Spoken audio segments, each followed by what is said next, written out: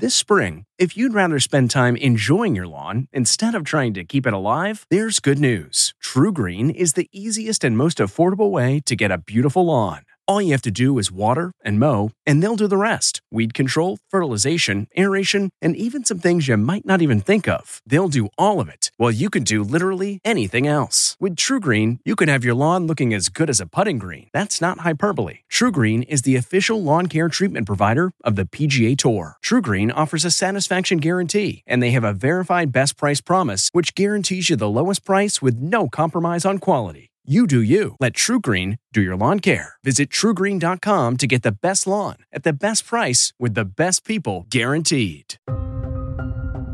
This is America Changed Forever from the CBS Audio Network. I'm Jeff Begays, filling in for Gil Gross. On this edition of America Changed Forever, former President Trump changed America and the Republican Party. The question today, did he irreparably change the Republican Party, and how firm a grip does he have on the GOP? Just this week, the New York Times' Maggie Haberman reported that President Trump is telling loyalists that he expects to be reinstated as president by August.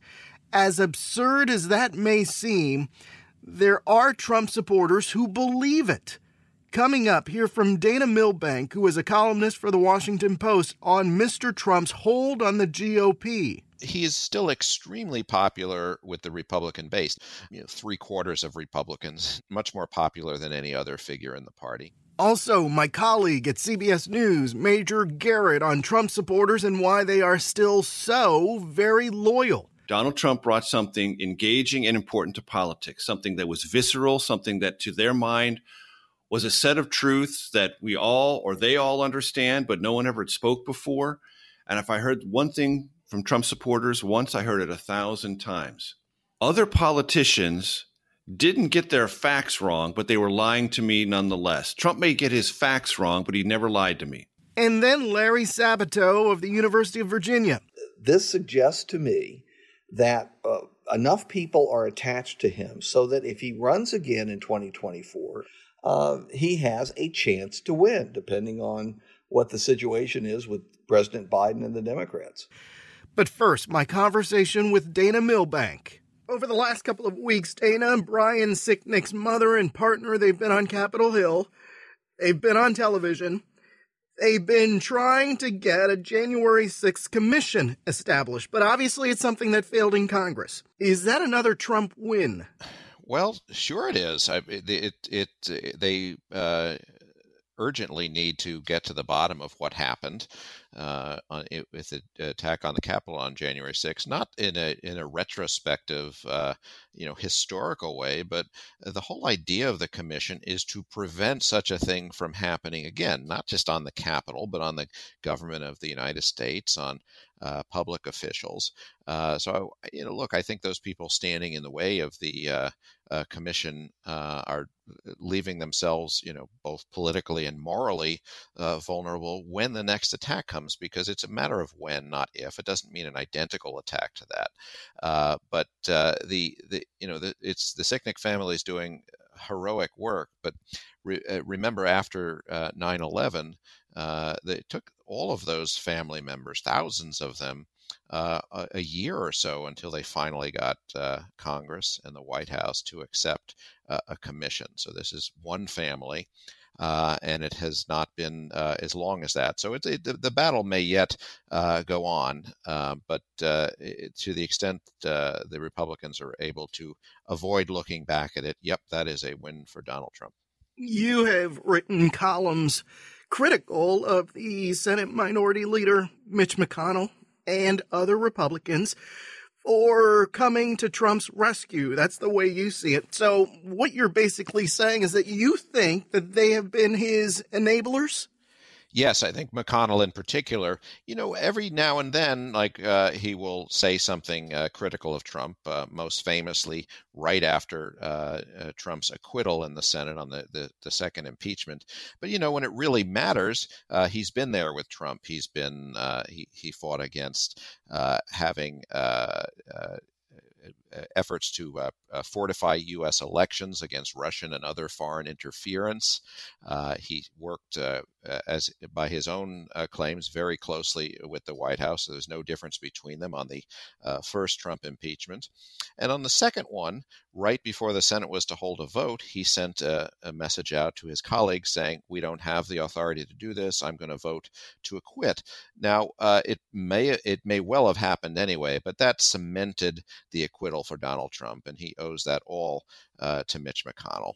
And now we're seeing that, he's the primary one putting an end to this commission right now. He's not just saying he'll oppose it. He's working really hard to keep Republicans in line.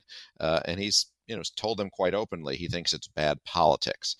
So he's, I would say very clearly putting self-interested immediate term politics over the national interests and even the security of the members of Congress. I have seen things that I never thought I would see in this democracy. Things that have surprised me. People who used to appear to stand for one thing, joining the Trump club and essentially saying whatever the former president says and backing it up. No matter the facts of the equation.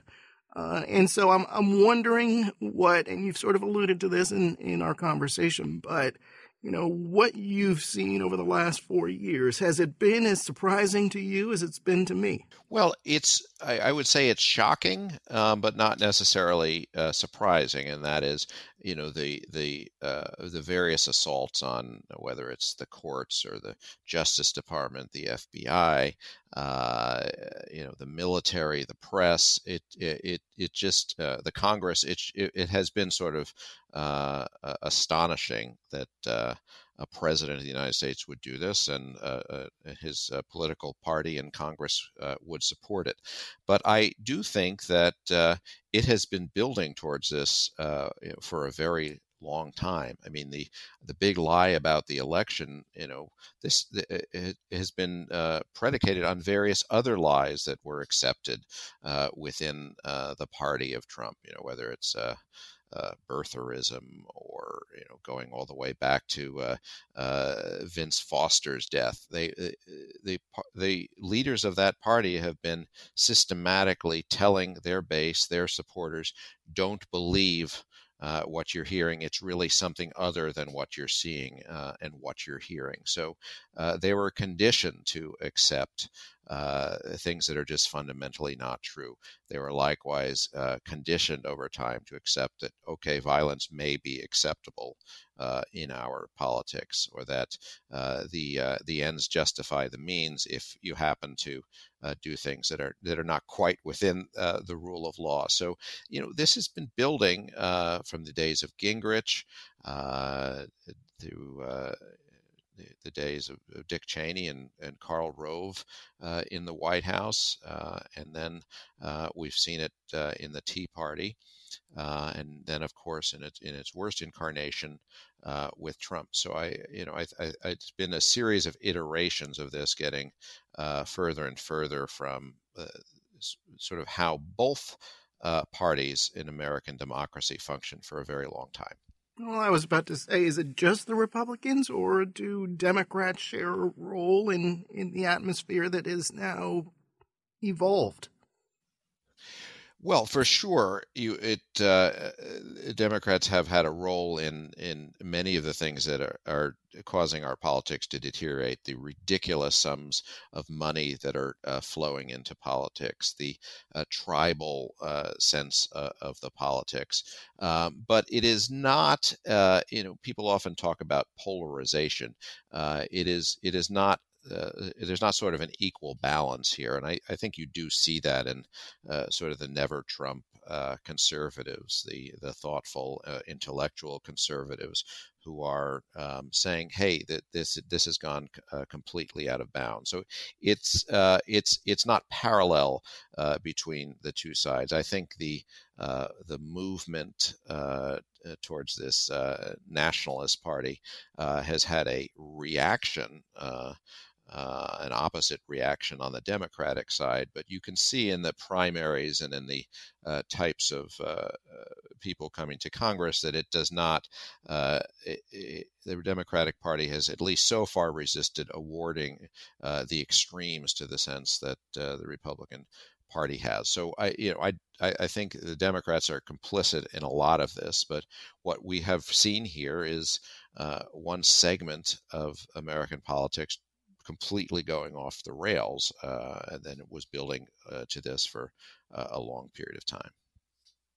Dana Milbank, thank you. My pleasure. When we come back, CBS News Chief Washington Correspondent Major Garrett will join me. Stay with us. This is America Changed Forever.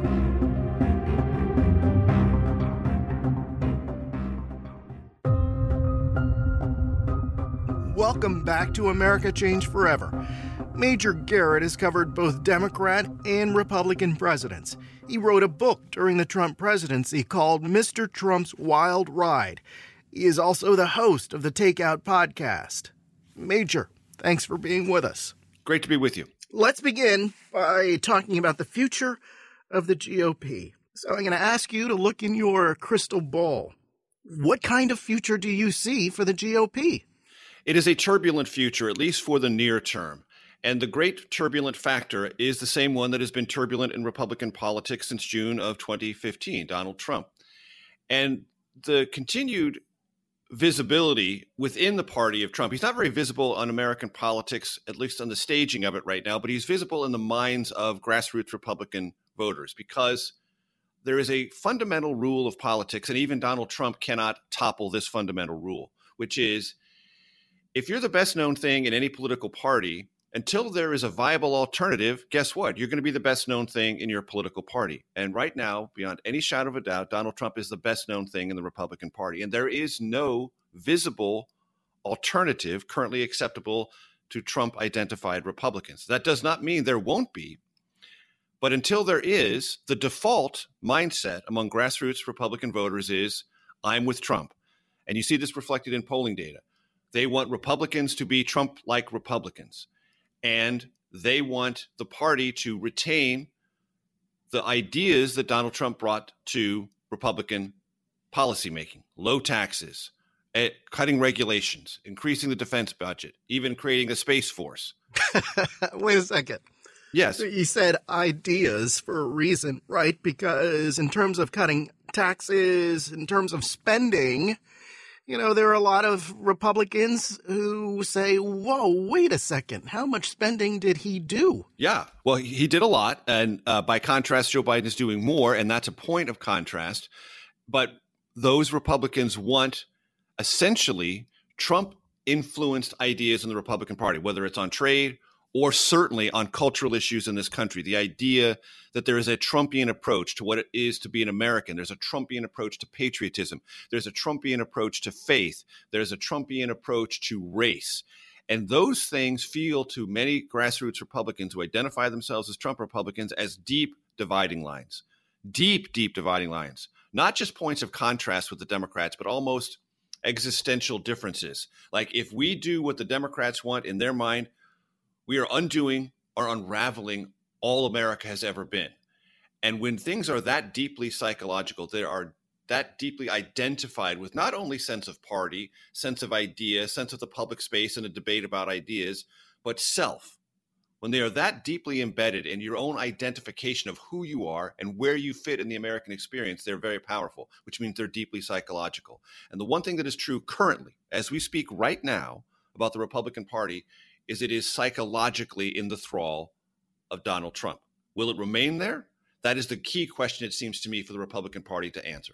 Yeah, I was going to ask you, do you think Trump's hold on the party is fleeting? I mean, how much longer can this keep up? Now, especially given the fact that you have these open criminal investigations hanging over his head and that of the Trump organization. You know, could that be a game changer in terms of his public support among his followers in the GOP? It certainly could be. I think that there are three ways to think about this. One, if let's say you're an insurance adjuster, there's an actuarial component to this. How long is Donald Trump going to live? There is a related health component to that. Not only is how long is he going to live, how long is he going to be energetic and vigorous? They're related. And then there's a whole judicial component to this. What do other Republicans say if, in fact, Donald Trump is indicted? Now, we know what Donald Trump is going to say. He's already told us what he's going to say. I'm the victim of the greatest, longest-running witch hunt in American history, and it's all unfair. Well, lots of people say that when they're brought before the bar of justice. Some are vindicated, meaning found innocent. Some are convicted. Donald Trump's going to have to go through that process if, in fact, he's indicted. But what is the orientation toward that by other Republicans? Is it, oh, yes, I'm right with Donald Trump, he's a victim? Or is it, well, he's going to have to go through the bar of justice like everyone else. Meanwhile, I'm giving a speech in this venue, and I'm going to this early primary or caucus state because I have to, and the Republican Party has to think about a life after Donald Trump. I'm told in Republican circles, lots of people are planning for that eventuality. Not necessarily that he gets indicted or not indicted, but they are planning for the post-Trump Republican Party, meaning I'm the alternative. I'm going to fill that current vacuum because there is one right now. What is the credible alternative to Trump? People are trying to prepare to be that alternative, waiting for the best moment to make that suggestion. Is Liz Cheney someone in that category, or did the loss of her leadership position damage her for the future? So Liz Cheney is not part of that equation. She's part of a separate Republican equation, which is not only does the Republican Party, from Liz Cheney and I would say Mitt Romney's point of view, and certainly the Lincoln Project and others, those Republicans who say no, it's not just Donald Trump, but the things that Donald Trump brought to politics that have to be exercised from the Republican Party. And the Republican Party has to get back to something that's much closer to either Ronald Reagan or George W. Bush, something that also tries to deal with the demographic trend lines that are running relentlessly against the Republican Party, meaning younger voters tending to gravitate toward the Democratic Party, some voters of color moving more dramatically toward or more demonstrably toward the Democratic Party. Those demographic tendencies worry Republicans in a post-Trump era.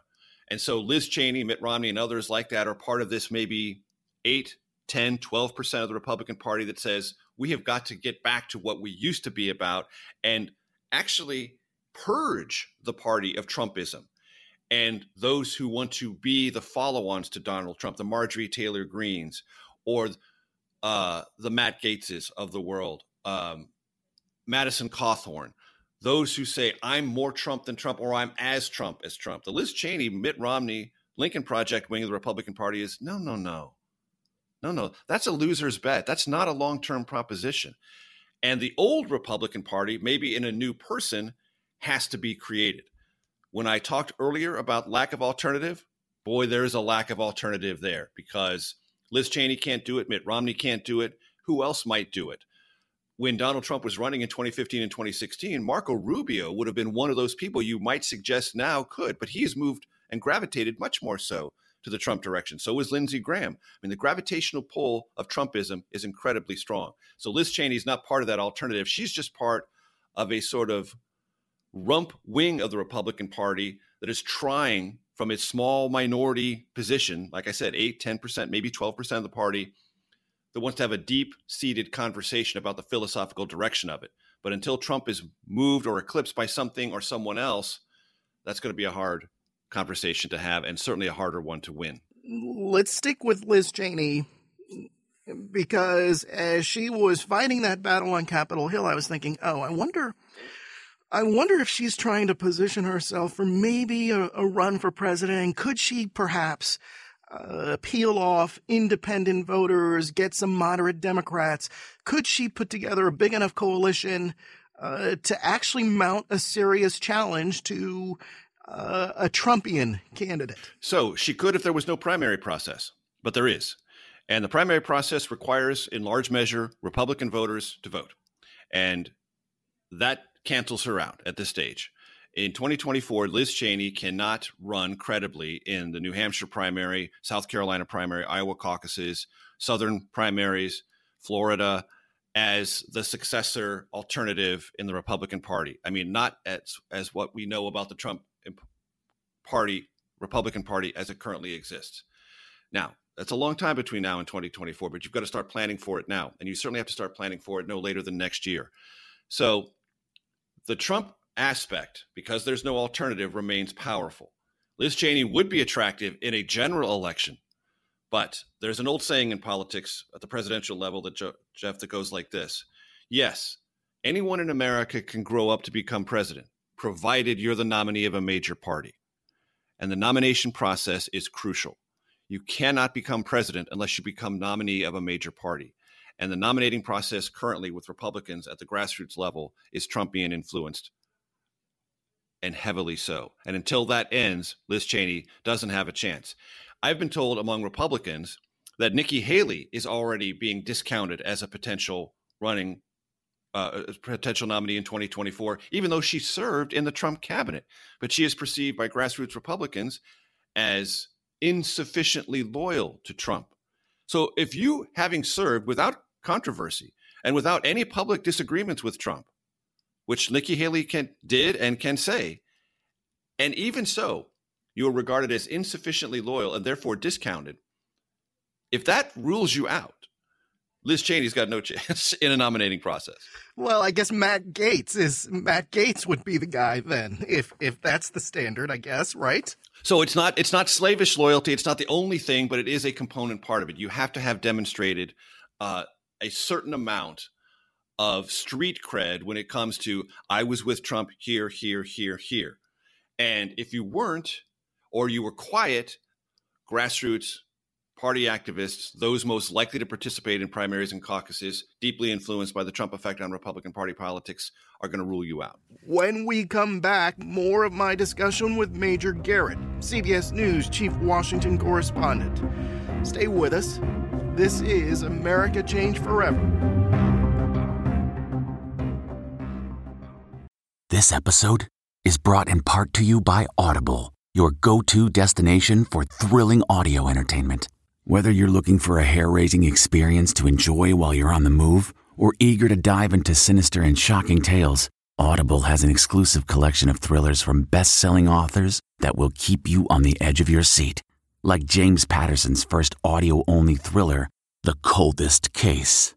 Experience stories like never before, where every chilling detail is brought to life by captivating sound design. Plus, as an Audible member, choose one title a month to make yours forever. And now, new members can try Audible free for 30 days. Just visit audible.com/WonderyPod or text WonderyPod to 500-500. That's audible.com/WonderyPod or text WonderyPod to 500-500. Welcome back to America Change Forever as we continue our conversation with Major Garrett, Chief Washington Correspondent for CBS News. You know, you hear people calling President Trump supporters and the sort of frenzy that follows him. The amount of people, and he says 75 million people voted for me. The number is actually under that slightly, right? But he contends that, you know, these are his supporters. All these people voted for me. And whether you look at QAnon or other areas of the Trump support apparatus, they are committed.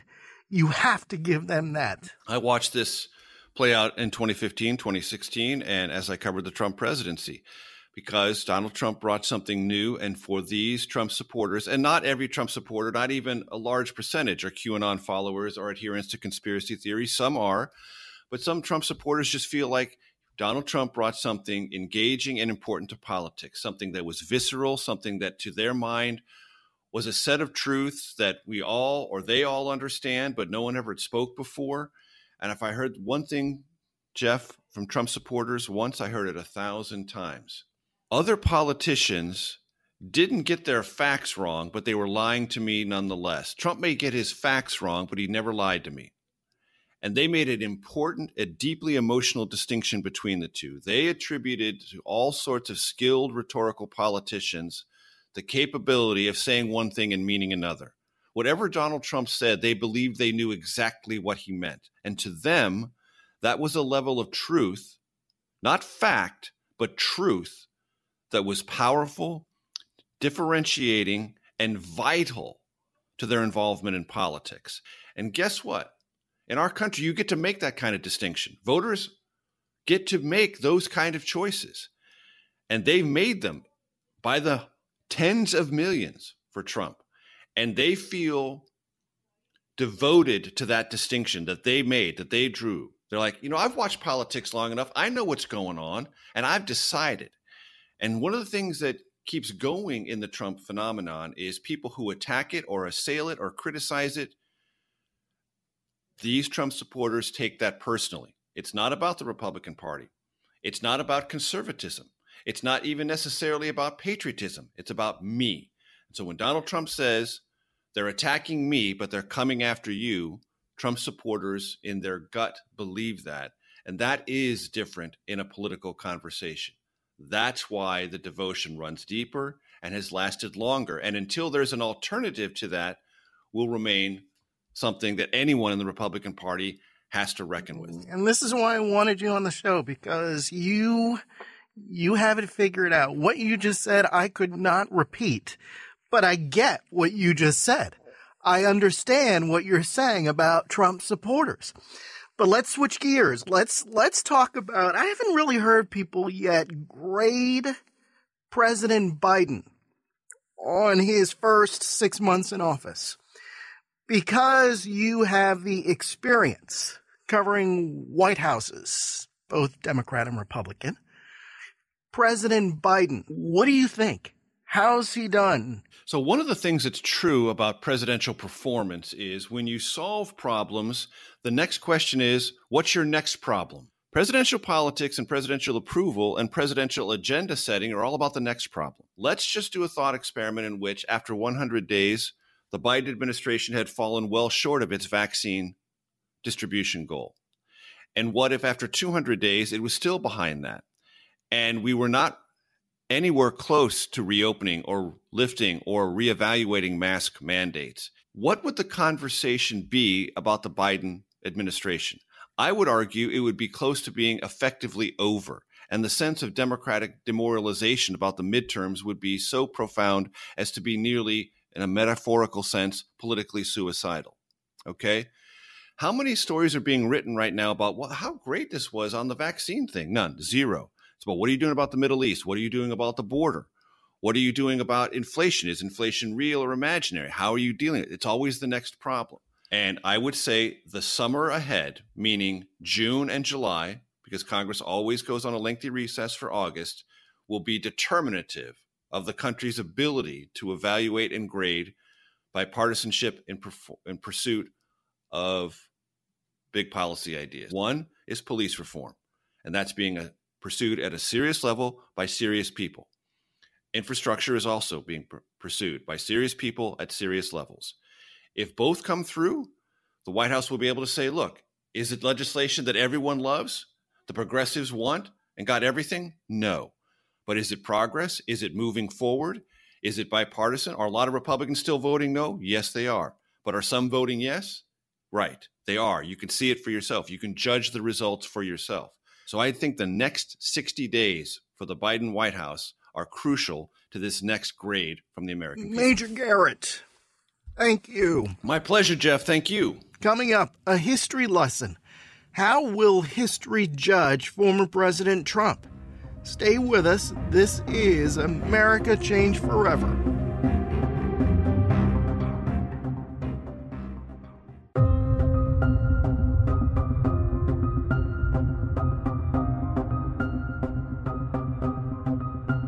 Welcome back to America Changed Forever. Larry Sabato is the director of the University of Virginia Center for Politics. He is also a New York Times best-selling author. Larry, thanks for being with us. Thank you so much, Jeff. Nice to be here with you. Wanted to ask you about President Trump, of course. He is now, according to the New York Times, telling people that he will be reinstated in August. Have we ever seen a former president like this? Absolutely not. Donald Trump is one of a kind, and I think most people who study government would not regard that as a compliment. It is absurd for any former president to suggest that he could automatically be reinstated. Now, I could see him being reinstated as president of Trump University. That's fine, but not president of the United States. But this is serious stuff, because you have his supporters who believe him. We've had other presidents with very strong constituencies that will stick with them through thick and thin. We saw on January 6th what happens when these people are told directly by Trump to do something. And he gave them direct orders plus a wink and a nod. It can happen again. That's what people need to accept. It can happen again. Yeah, even Michael Flynn, the former military defense intelligence official who President Obama once advised President Trump not to hire. Of course, President Trump hired him anyway, and the rest is history. Not only did Michael Flynn spend just about, 24 days in the administration as the national security advisor, but of course, he struck this plea deal and then contested the plea deal, and that's a long story. Only to tell that short version of the long story because recently he was at a gathering of QAnon believers essentially endorsing the idea of a coup. That was shocking to hear any even retired uniformed officer of the armed forces of the United States endorse it. And he clearly endorsed it. He's trying to deny it now, but it was as clear as anything we can see on a glorious morning. It was frightening to hear that. Believe me, if that isn't sedition, I don't know what is. Historically, how do you think history will judge former President Trump? Well, it's difficult to speak for history, especially 50 years in advance, although it's also easy because you won't be around to get the blowback. But I would personally, and I tried to be as open as I could in the beginning. And this ought to be an object lesson for American voters from now until the end of time. When you make a mistake in a presidential election, you, the society, will suffer and suffer and suffer. But even still, and I get the point that you're making, but as the former president likes to say in his now press releases, not on Twitter, but in his press releases, 75 million people voted for him. And a large segment of that, they still support him despite the insurrection on January 6th. This suggests to me that enough people are attached to him so that if he runs again in 2024, assuming he's still free, he has a chance to win, depending on what the situation is with President Biden and the Democrats. What about the Republican Party? He has a hold on the Republican Party. And you see it every day as members of Congress sort of twist themselves into pretzels trying to support the positions that he advocates in his press releases. What does this mean for the Republican Party going forward? Many in the Republican Party are hoping that with time, Donald Trump will fade. Of course, we heard this from them all the way along in the nominating process in 2016 and then almost monthly during the Trump presidency. And then, of course, during and after the insurrection. But here we are, 6 months later, and Trump still has a strong hold on all of most of the activists. 70-80% of them are still very pro-Trump. What it suggests to me is that this party, unless it changes, is not going to have the status that it once did, the status of alternative party in the two-party system. And inevitably, you go back and forth presidentially in control of Congress. That may still happen, but it's no longer a small d Democratic Party. They have endorsed what Donald Trump did, what he has said. And a good deal of what he has said is anti-democratic. But still, I think if you look at the support that the former president has, if you look at the state of the GOP, I'm wondering, has the Republican Party ever been in a situation like this? Not in terms of power and influence and support among the population. I think those who value democracy and value the American system would say we no longer have a responsible alternative party. But of course, it's what the people say on Election Day, with the votes correctly counted as they were in 2020 and also 2016. So yes, you can suggest that the Republican Party has managed to convert many Americans to a more authoritarian system, which is what Donald Trump represents. And does it say something, though, about the state of the country right now? And is there a large group of people who are looking for something different from their politicians, who feel like both Democrat, Republican, independent politicians in the past have said that they would do things and they aren't delivering? But for some reason, Donald Trump delivered for them, because even though he's this guy from a multi-millionaire background, he has this Queens, New York, and having worked and lived in New York for a long time, I believe I can say this, he has this working class Queens, New York touch, where even though he's been so detached, if you will, from what the average person is going through in terms of the daily struggles, he has the common man touch that appeals to people. Yes, he does. And of course, we've had a series of wealthy presidents in American history who have often been wildly popular among those who had very little, starting with Franklin Roosevelt in the modern era. The fact is that the people who are backing him believe him.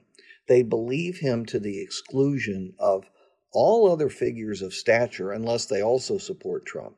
And they believe him to the exclusion of responsible news organizations. That is also very, very disturbing, because we no longer have a common conversation in the United States about public matters.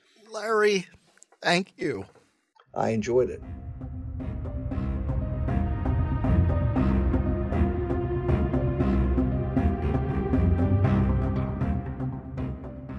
Looking to instantly upgrade your Mother's Day gift from typical to meaningful? Shop Etsy. Get up to 30% off well-crafted and personalized gifts from participating shops until May 12th. This year, embrace your creative side. The side your mom gave you. And shop Etsy for custom jewelry, style pieces, home decor, and extra special items she'll adore. Need something original and affordable for Mother's Day? Etsy has it. Shop until May 12th for up to 30% off gifts for mom. Terms apply. Welcome back to America Changed Forever. I'm Jeff Begaze. Donald Trump once had the ability to communicate directly with tens of millions of followers through his accounts on Facebook and Twitter, until those social media giants suspended his accounts.